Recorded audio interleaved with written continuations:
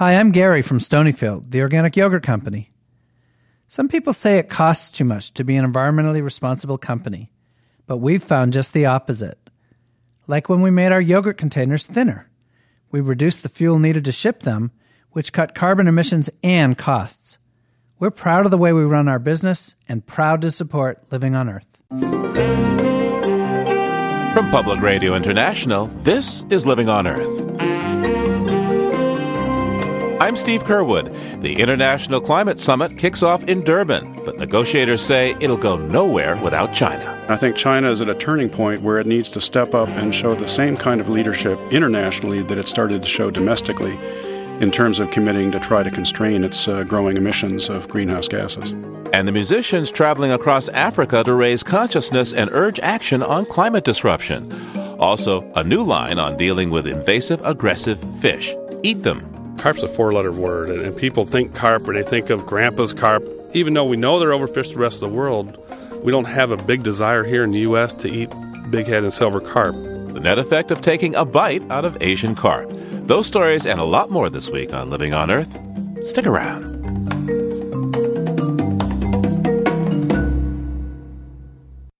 Support for Living on Earth comes from the National Science Foundation and Stonyfield Farm.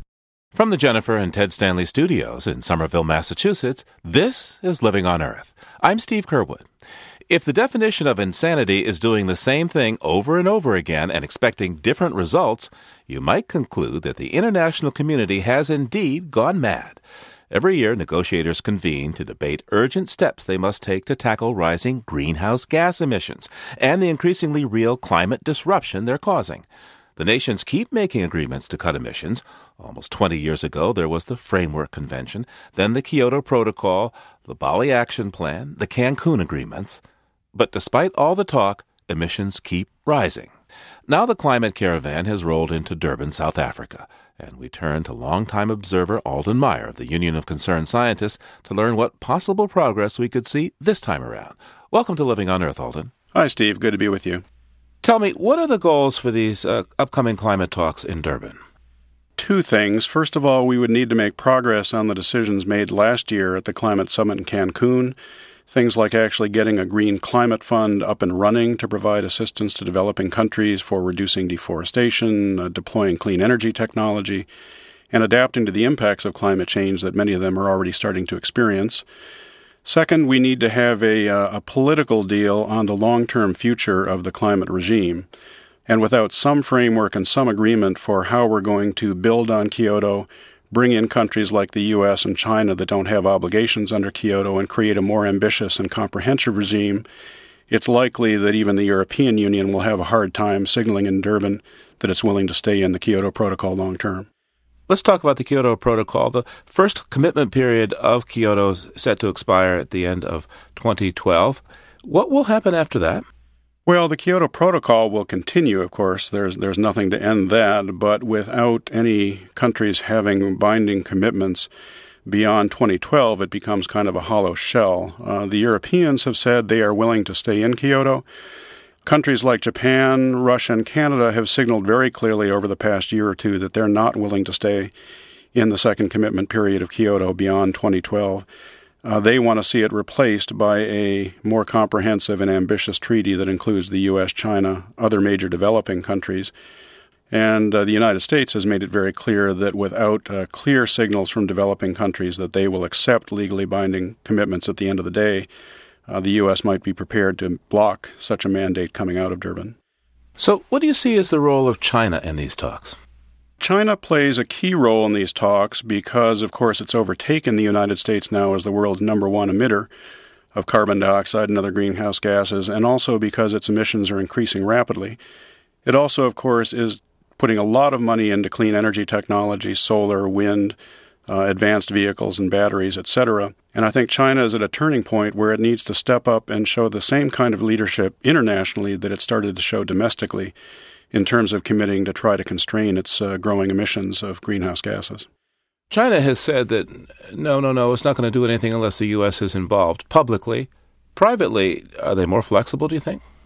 Well, I think China has been indicating more flexibility, not to the U.S. necessarily, but to the European Union, who is the sort of lead country here negotiating the future of Kyoto with the developing countries. And there has been some signals behind the scenes, we understand, from those private conversations of some flexibility from China. China acknowledges that it is going to have to take on greater responsibility over time, as it is now the world's largest emitter. And what role do you think the world's economic woes are playing in these climate negotiations? Well, it's, I think, a distraction on a number of fronts. One is, of course, on the climate finance front. When you're struggling in Europe to save the euro and prevent the collapse of economies like Greece and Italy, you have a hard time thinking about raising more money. But to their credit, they are talking about that, and they do have political support in the European Union for going forward on climate finance. Second, of course, when you're facing economic hard times, it makes it hard to think about lifting the level of ambition in terms of emissions reduction and mitigation actions.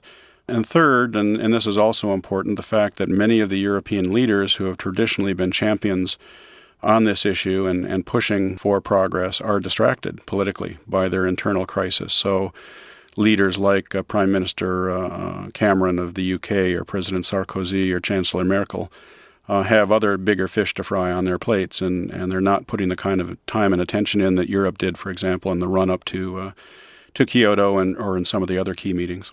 What about the United States? What do you see as the role of the United States in these talks? Well, I mean, the U.S., of course, is not under Kyoto. We don't have a binding commitment, and of course that has rankled a lot of the rest of the world. We clearly have the technology and the wherewithal to reduce our emissions if we put our mind to it. But of course, the U.S. is hobbled by the domestic political debate where many in the Republican Party and even some Democrats question the reality and the urgency of climate change and whether we have to move forward. And the administration knows it would be very difficult to get, for example, 2/3 of the Senate to ratify a binding treaty anywhere in the near term. So they don't have a lot to bring to the table in terms of higher ambition of emission reductions or greater financial contributions for developing countries. And yet they're trying to shape the outcome of the talks to their liking. 20 years into this process, Alden Meyer, are you pessimist and optimist? I am a cautious optimist because I think I have to be to stay in this business. Otherwise, I go crazy. You really have to look at some of the positive trends. The fact that investment in clean energy technology worldwide is increasing at double-digit rates every year. Costs of wind turbines, photovoltaics, other clean technologies are falling. So there are bright spots. But the problem is, of course, they're not enough and fast enough to deal with the science and the physical crisis that the climate system is facing. So that's the pessimistic side. But you either stay in this game and keep fighting for progress where you can make it, or you hang up your spurs and go home, and I'm not ready to do that yet. Alden Meyer, thank you so much. Thank you, Steve. Alden Meyer is Director of Strategy and Policy for the Union of Concerned Scientists.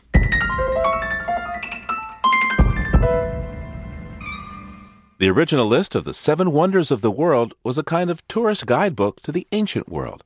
Think the Colossus of Rhodes or the Hanging Gardens of Babylon. Well, both those wonders are gone. But modern communications technology offers the chance for a globally democratic way to select and rank the greatest natural wonders. So the organization New 7 Wonders has completed a survey to create a new list. People around the world were asked to vote online or via cell phone. The response was so huge, particularly from Asia, that a final tally of those cell phone votes is still being verified. But New 7 Wonders has gone ahead with a preliminary list, and spokesman Eamon Fitzgerald joins us now from Munich to fill us in. Welcome to Living on Earth. It's a pleasure, and greetings to your listeners. Well, thank you. Let's quickly go over this new list of natural wonders, and they're in alphabetical order, right? Right. So that would mean we'd start with the Amazon rainforest. It's an iconic symbol of everything about the planet's environment that is both precious and endangered. And certainly for many on the green side of the political divide, almost a holy significance. So next we go to Halong Bay in Vietnam. That's a UNESCO World Heritage Site as well as the Amazon.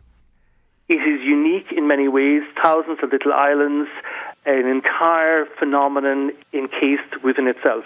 But one, again, that is under great stress and in danger because there is a tremendous move to commercialize it and provide a constant tourism influx. Now, next on the list alphabetically, Iguazu Falls, which sits, by Paraguay and Argentina and Brazil. I've been there, by the way. It's a great place, but why did you list it? It is very spectacular. It is very beautiful. And in the competition, it proved to be very, very popular. Significantly, perhaps, outside of that particular region, people from many countries where there was no finalists in the competition, take, say, Great Britain or Norway or Scandinavia, many of them who would have visited Iguazu Falls like you perhaps felt inclined to vote for it. Next, alphabetically, we have Jeju Island in South Korea. I was there in April, and again, it is very, very beautiful. It's a volcanic island, and so it has a combination of stone and plant life that is quite unique. And I was immediately aware of the danger posed by commercial development. What we're seeing is the emergence of a vast middle class in China. Let's say we have 200 million of the 1.2 billion people who now wish to travel. Some of them will obviously go to Boston, some will go to Venice, some will go to Munich, and a lot will explore the immediate neighborhood in Asia. And Jeju Island will be one of the places where they will go. In Indonesia, there's Komodo National Park. And what's so beautiful about Komodo National Park? Beauty is in the eye of the beholder. I think the thing here is the fascination with the world's largest lizard, which is a fearsome creature. And there's something spectacular about the animal, and its home is just someplace that is magnetic. So moving down the list alphabetically, we come to the underground Puerto Princesa River in the Philippines. Again, we're talking Asia. We're talking about a country where we saw perhaps another interesting aspect of the idea of how a global pole functions. Filipinos are spread all over the world. The domestic economy is very, very weak, but you have lots of people from the Philippines working as nurses in New York City, as service personnel in the Gulf, and they are all very proud of their homeland, and they all voted for the Philippines finalist. And finally, Table Mountain, Cape Town, South Africa. A symbol of South Africa, Nelson Mandela saw it daily from his prison on Robben Island and vowed to praise it as soon as he was released. Now, some of these wonders that have made it on the list are threatened by human activity. In fact, I suppose most of these really run some sort of risk. To what extent do you think being on this list will protect these locations from being destroyed? It is up to the custodians of these 7 places to put in place some kind of structure that allows for the reality of tourism, but also for sustainable development. And if the two can be combined in a very pragmatic and progressive way, there is hope that they can be preserved. All right, well, I'm going to pack my bags. It's going to take me a while to see all these places. Good luck and enjoy the trip. Eamon Fitzgerald is head of communications for New 7 Wonders and joined us from Munich. Thank you so much, sir. You're very welcome, Steve. Details of the winners, as well as the 28 finalists, can be found on our website, LOE.org. And by the way, what's your favorite natural wonder on the planet? Let us know. You can text or email us at comments@LOE.org or call us at 1-800-218-9988. That's 1-800-218-9988. Or post your selection on our Facebook page. That's PRI's Living on Earth.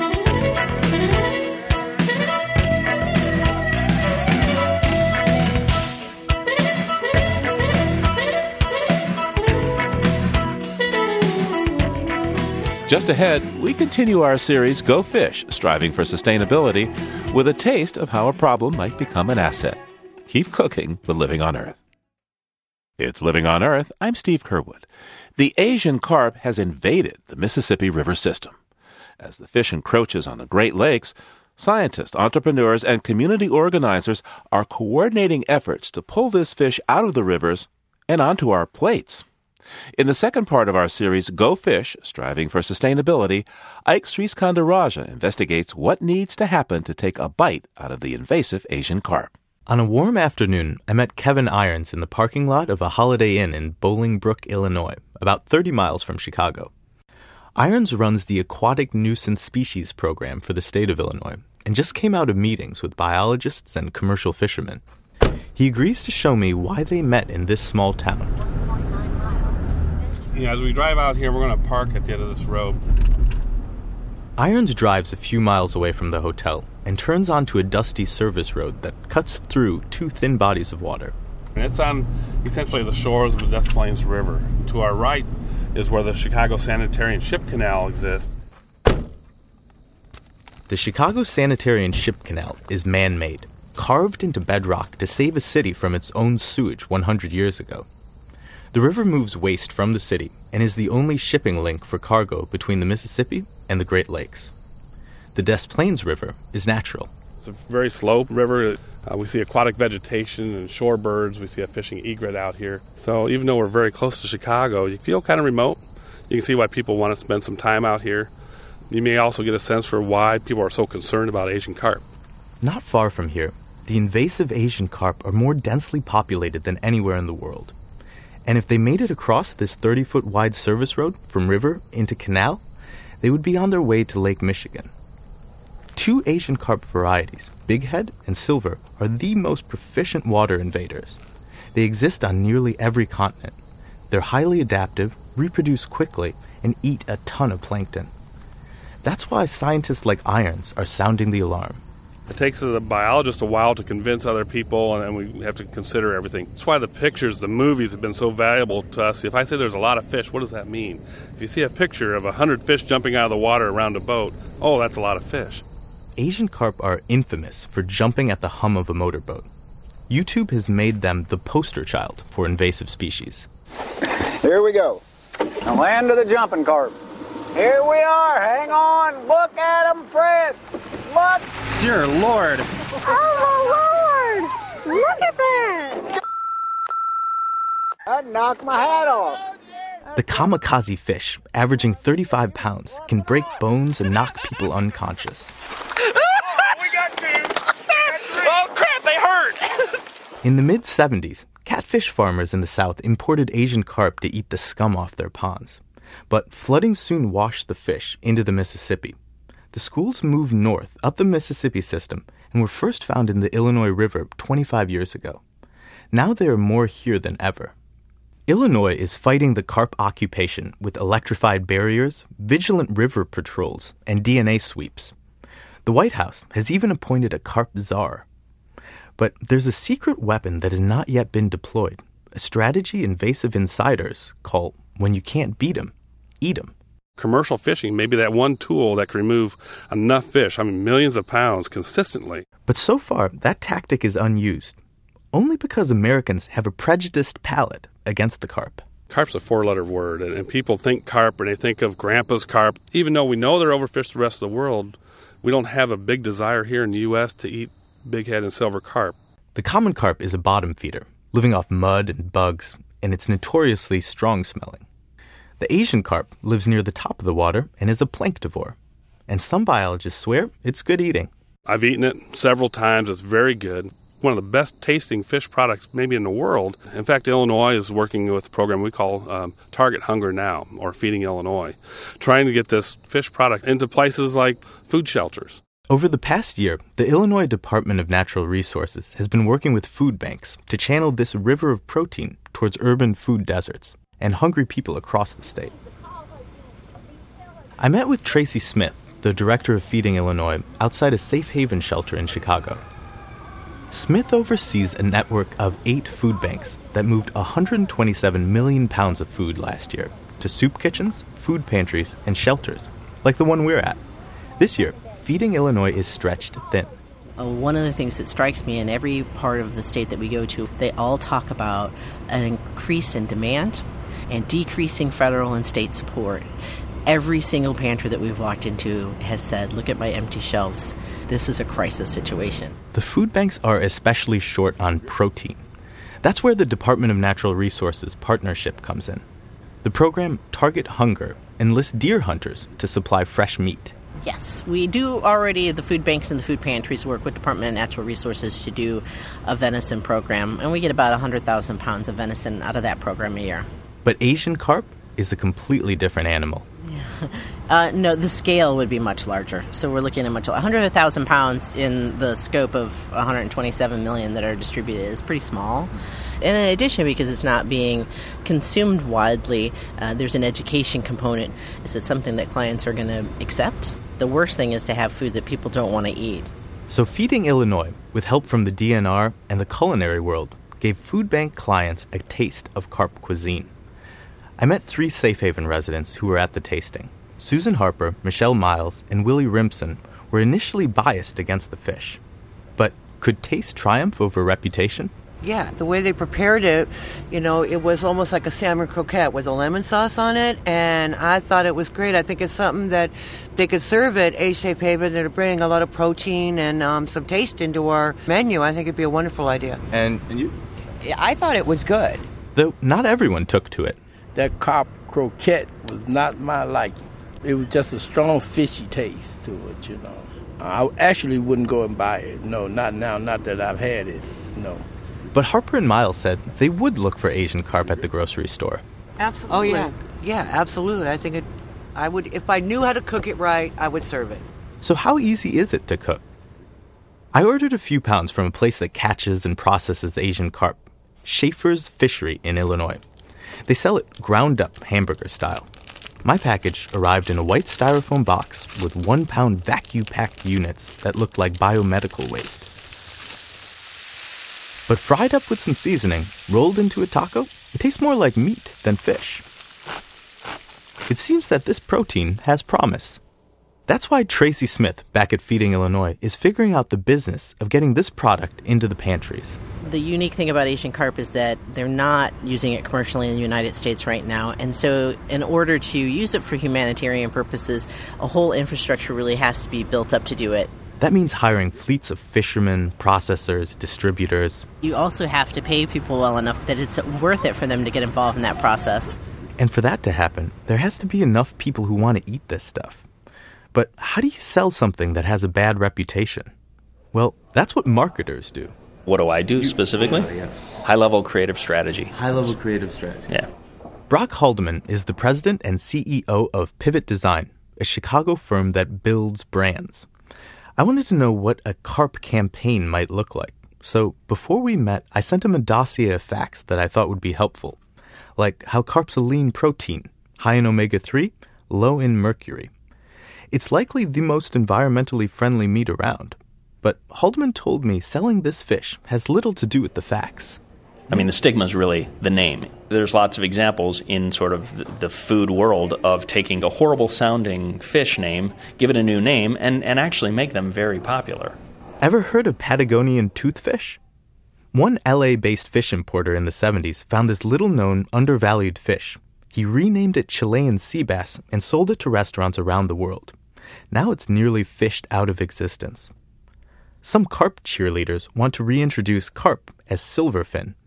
Then marketers like Haldeman would erase Asian carp from memory.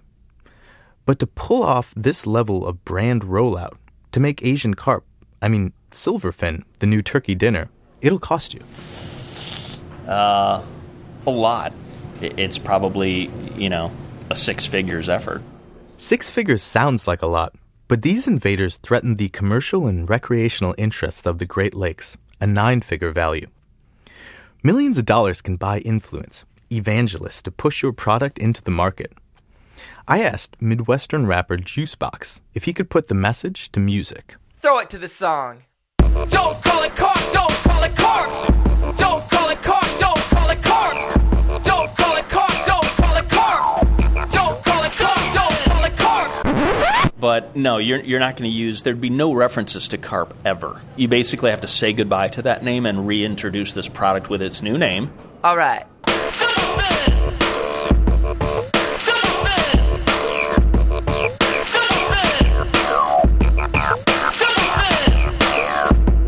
If marketers, fishermen, biologists, and a rapper have their way, it might not be too long before there's a silverfin invading a grocery store near you.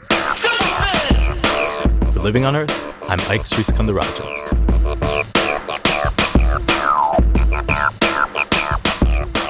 You heard Juice Box's Don't Call It Carp. And we're looking for catchy songs that could make Carp the catch of the day. Email us your jingles to comments@LOE.org. We'll put our favorites on the air, and Schaefer Fisheries will send you some of their prime cut carp.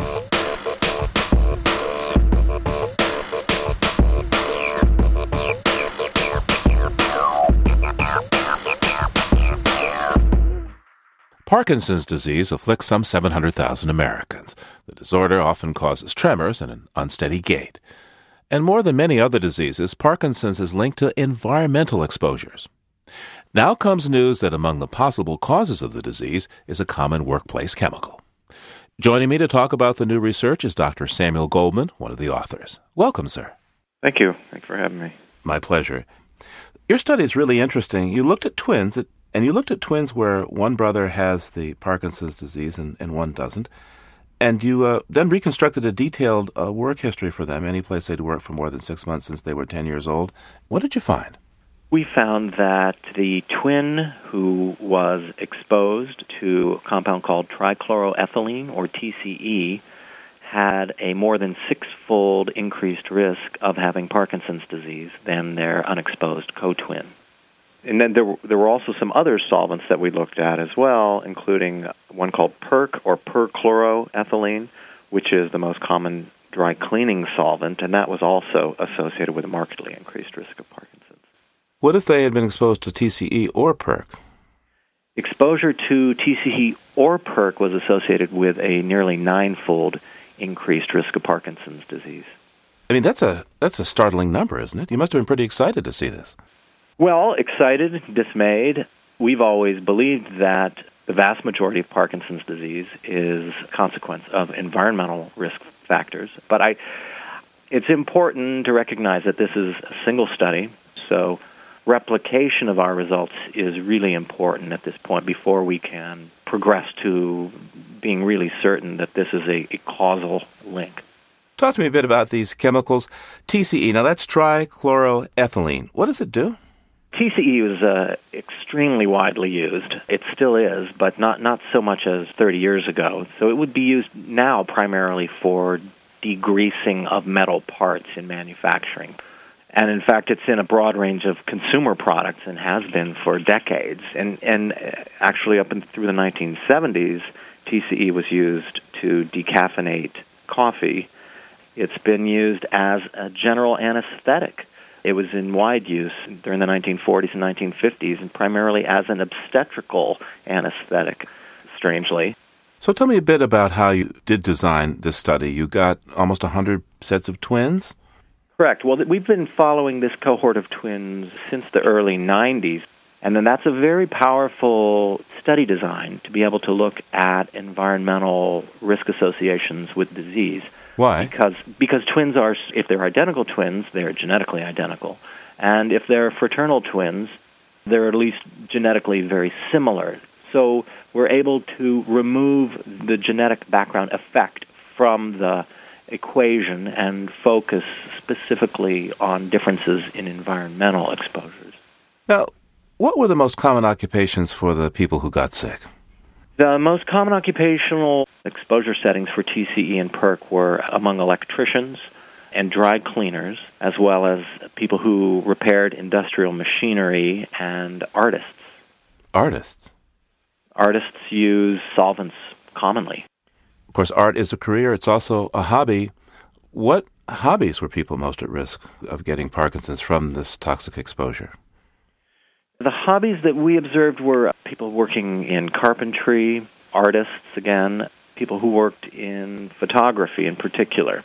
But oftentimes it's in the household settings where exposure levels can be exceedingly high because there is no one enforcing a regulatory maximum or protective equipment in the home. So, Dr. Goldman, if somebody came into your office today and said, gee, read your study, want you to know that I worked at an aircraft engine repair place, and, I was up to my elbows every day in TCE. I'm fine today. what would you tell him he could do to help keep from getting Parkinson's? I would love to be able to offer some advice, but currently there really is no way that we're aware of to delay or prevent Parkinson's disease. I think the most important thing we can do right now is to replicate this observation, and if it's found to be consistently observed link between exposure to these compounds and Parkinson's disease, I would hope that the funding agencies would really get behind this work and help us move it forward. And what are we to make of the fact that so many environmental contaminants seem to be linked or even perhaps cause Parkinson's disease? There are earlier studies that have shown that several pesticides cause it by destroying brain cells. And research also points to what? Some heavy metals like manganese? To me, as an investigator for many years in Parkinson's disease, I am really shocked at the paucity of environmental factors that we've been able to identify. Paucity? Too few? I would like to know what causes Parkinson's disease. So I feel like we've really only begun to scratch the surface of identifying risk factors for Parkinson's disease. What's really interesting about Parkinson's is that there are very few naturally occurring disease clusters. When you find a cluster, it's a good sign that there's likely to be a shared environmental determinant in those people. But there are very few naturally occurring clusters of Parkinson's disease. So that implies that the environmental factors that go into causing Parkinson's disease are likely spread out over a very long period of time and may be different in everyone. So what we've been able to link so far is, as you pointed out, several pesticides have been linked, but only a couple, paraquat, an herbicide, and rotenone, an insecticide. As someone who works in this field for many years, I'm somewhat discouraged at the small number of environmental compounds that have been definitively linked with Parkinson's disease. What you're saying to me is that Parkinson's disease as a disorder might be akin to, if you'll forgive me, a broken leg. In other words, you could break a leg skiing, you could be in a car crash, you could fall over in your garden, you could get hit by a door, that it's the endpoint of any number of processes. That's absolutely right. I think that we'll find that there are many environmental insults that ultimately coalesce to result in Parkinson's disease, but that in any given individual, the route to get to that point is different. Sam Goldman, thanks so much for talking with us today. Well, it's been a real pleasure, and thanks for your interest in our work. Sam Goldman is a physician and public health researcher with the Parkinson's Institute in Sunnyvale, California. He was part of a team whose research appears in the current issue of the Annals of Neurology.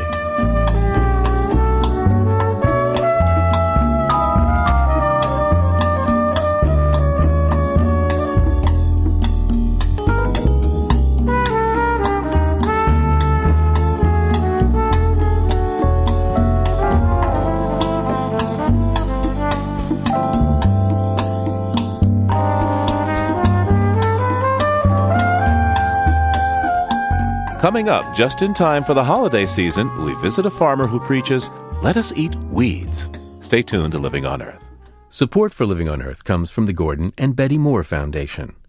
Gilman Ordway for coverage of conservation and environmental change. And the Sierra Club, welcoming students back to college with Sierra Magazine's annual ranking of America's coolest schools. Online at sierraclub.org/livingonearth. This is Living on Earth on PRI, Public Radio International. It's Living on Earth. I'm Steve Kerwood. 390 years ago, English pilgrims and Wampanoag Indians gathered for a 3-day feast along Plymouth Bay, sharing what they had, thankful for their harvest.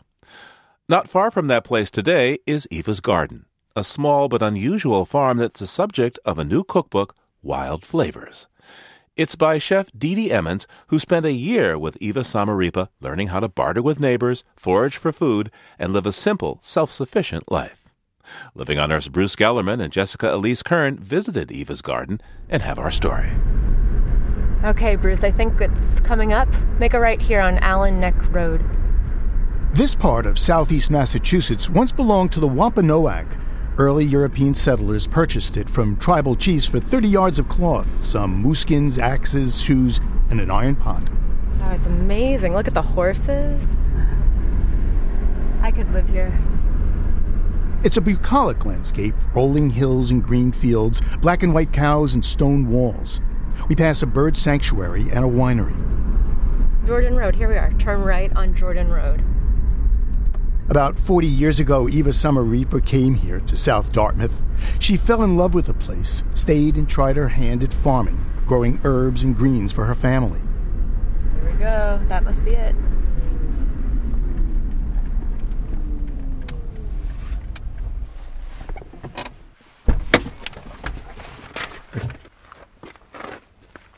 Today, Eva's home garden has grown into a commercial boutique farm.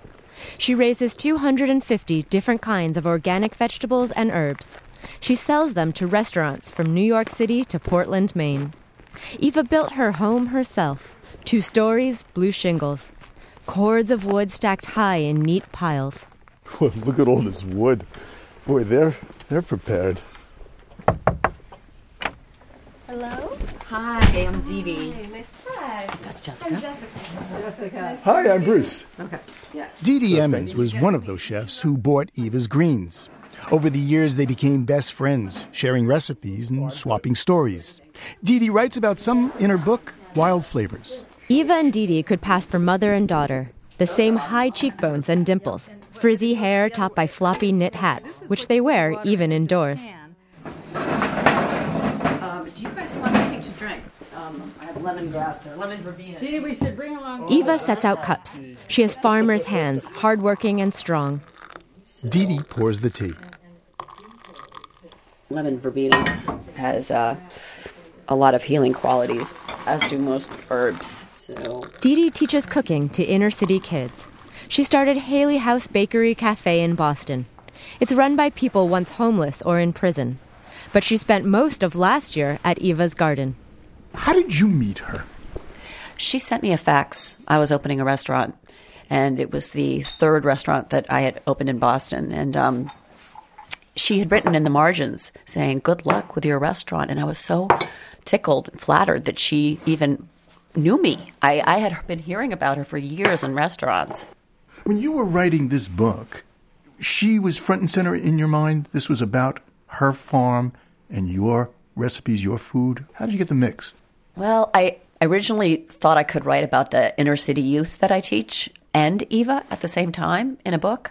And I tried to work with that for a while. And then it just came to me that I had to choose one or the other. And I really wanted to write about Eva while she was still farming. I mean, she's 70 now. And there was so much that I wanted to capture here that I just had to I decided to, for this book, I would focus on Eva. You know, she's kind of a back to nature kind of a farmer, but it's like way back to nature.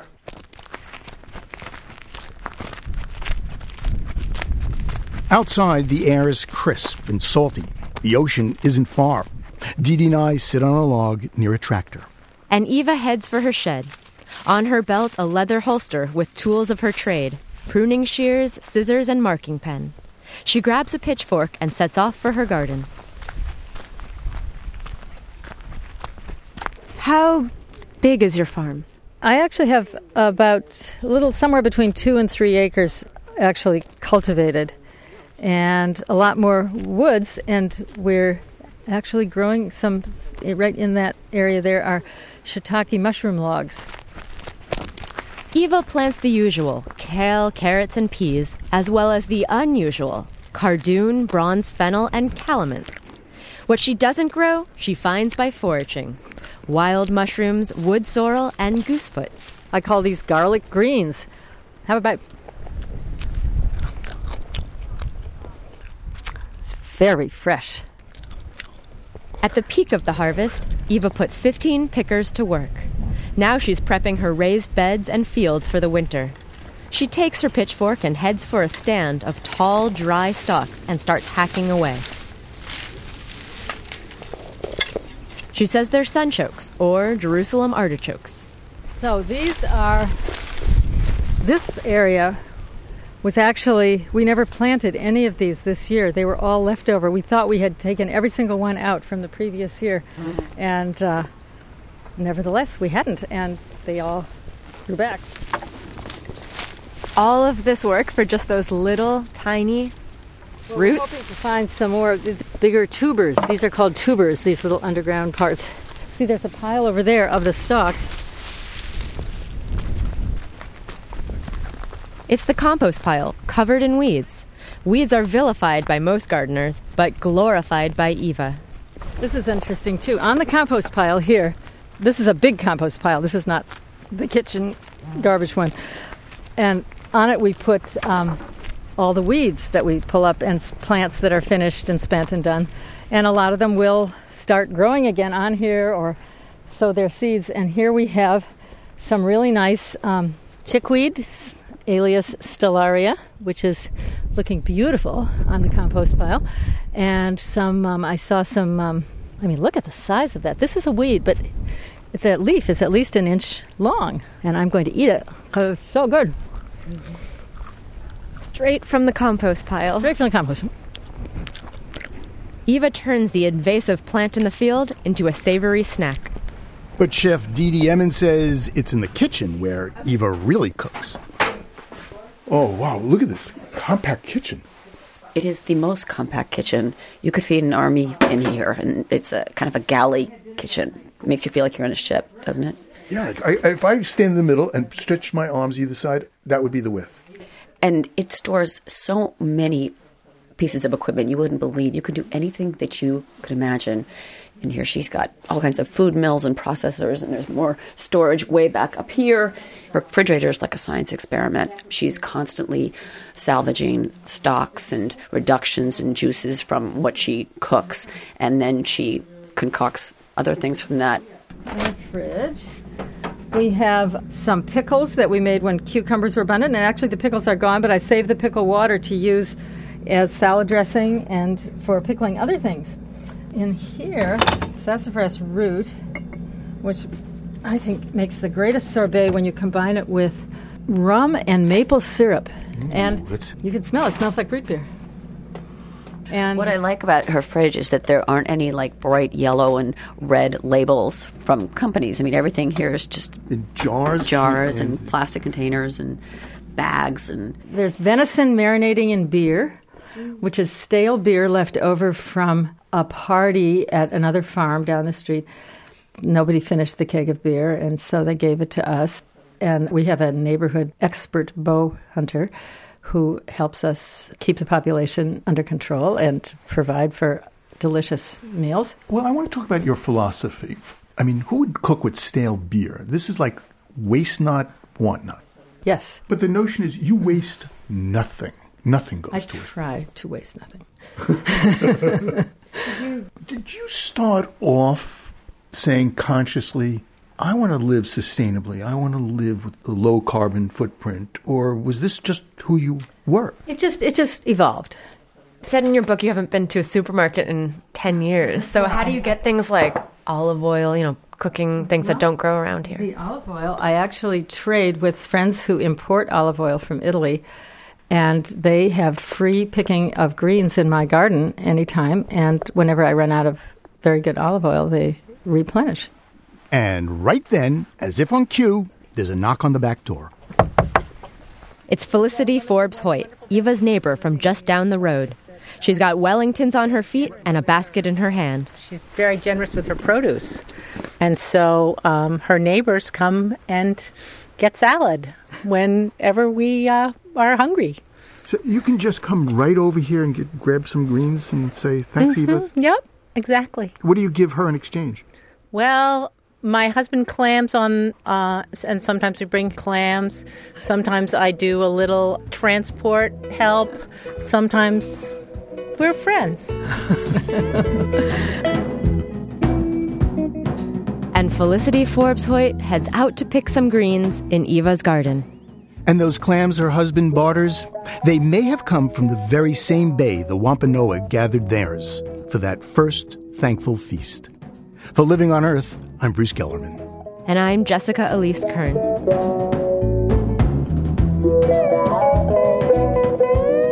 You'll find recipes for parsnip and wild mushroom pie, sunchoke dumpling with Swiss chard, and a lot more in Dee Dee Emmon's new book about Eva Samaripa's garden. It's called Wild Flavors. You'll find a link and photos at our website, LOE.org.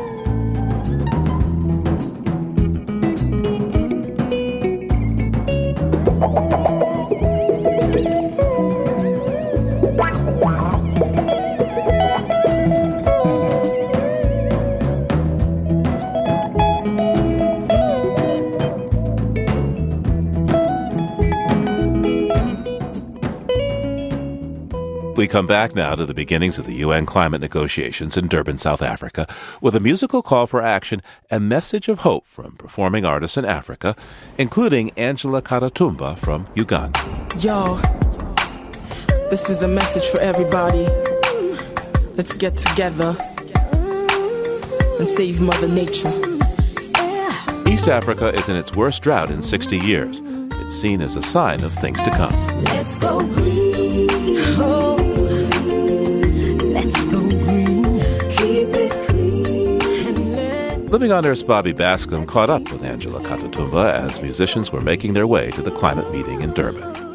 We use our voices to get people fired up and educate people about climate change in Africa. Uganda usually has an amazing climate. It's usually warm and just perfect. These days when it's hot, it's way too hot.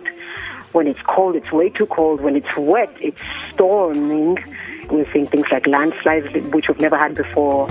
Seasons have changed. Things don't happen the way that they did before. The changing weather has inspired musicians from 11 different African nations, from Tanzania to Rwanda, Zimbabwe to South Africa, to join the Caravan. They're all concerned that the unusual weather is having a huge impact on people, especially farmers. Poverty is on the rise because people who'd expect to harvest in the rainy season, now it's the dry season, so there's a lot of drought. People can't predict the weather anymore, so it's causing quite a bit of crisis here for sure. The time is now. Let's not wait, or we'll be too late. You know, climate change is such a boring subject, and it's not easy to get the youth involved and get them, fired up. So that's where they use artists to, get on board and use their voices to create awareness and educate people about climate change in Africa. So when did you last show care? And when did you last lend a hand?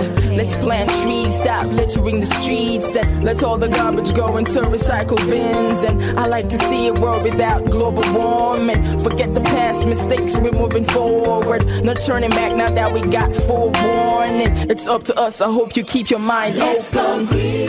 Oh, the reaction is amazing. Personally, youth that I've appealed to and created awareness to, I've started youth programs at school where they're recycling, they're planting trees. So yeah, it's pretty much been successful using artists and the message to the youth. As much as the Western world is filthy in the sky, we're filthy on the ground. Like littering is out of this world. You could walk miles and miles before you see a garbage can. Obviously, we would love to see Western government like America reduce the emissions and China. We also need government to include climate change programs in schools because this is an ever-growing, very serious problem. More than 25 bands are joining Angela on the tour. One of them is Green Malawi, led by Ben Mkamba. Oh, it's a beautiful day. Who breathes from the beautiful rivers? Fresh air from evergreen mountains. Birds in the trees singing sweet, sweet songs. In my home, village town. You're beautiful, Africa. You're wonderful, Africa. I love you. A lot of people in Africa can see something as strange about the weather, but when the Caravan of Hope came through, they were finally able to put a name to it. As climate change negotiators meet in Durban, the artists hope their music will inspire governments to take action. For Living on Earth, I'm Bobby Bascom.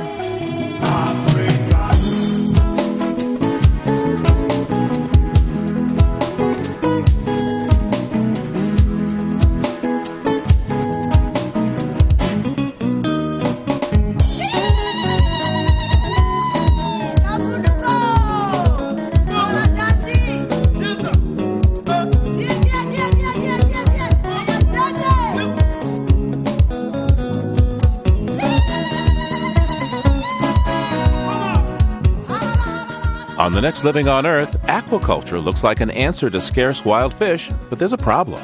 We've pretty much outfished all of the main commercial fishes in the ocean. So what we're doing now is we're harvesting their food just so we can grow fish in aquaculture settings. So it's not the most sustainable practice. Harvesting cafeteria leftovers, though, could help. That's next time on Living on Earth.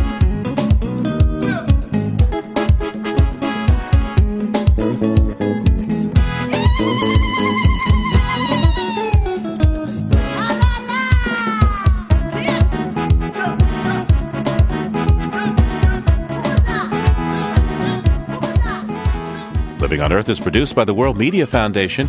Our crew includes Eileen Belinsky, Ingrid Lobet, and Helen Palmer, with help from Sarah Calkins, Gabriela Romano, and Sammy Souza. Our interns are Rafaela Benin and Jack Rodolico. Jeff Turton is our technical director. Allison Lierstein composed our themes. You can find us anytime at LOE.org. And while you're online, check out our sister program, Planet Harmony. Planet Harmony welcomes all and pays special attention to stories affecting communities of color. Log on and join the discussion at myplanetharmony.com. And we tweet on Twitter at Living on Earth. That's one word. I'm Steve Curwood. Thanks for listening. Funding for Living on Earth comes from the National Science Foundation, supporting coverage of emerging science. And Stonyfield Farm, organic yogurt and smoothies. Stonyfield invites you to just eat organic for a day. Details at justeatorganic.com. Support also comes from you, our listeners, the Go Forward Fund, and Pax World Mutual and Exchange-Traded Funds, integrating environmental, social, and governance factors into investment analysis and decision-making. On the web at paxworld.com. Pax World, for tomorrow. PRI, Public Radio International.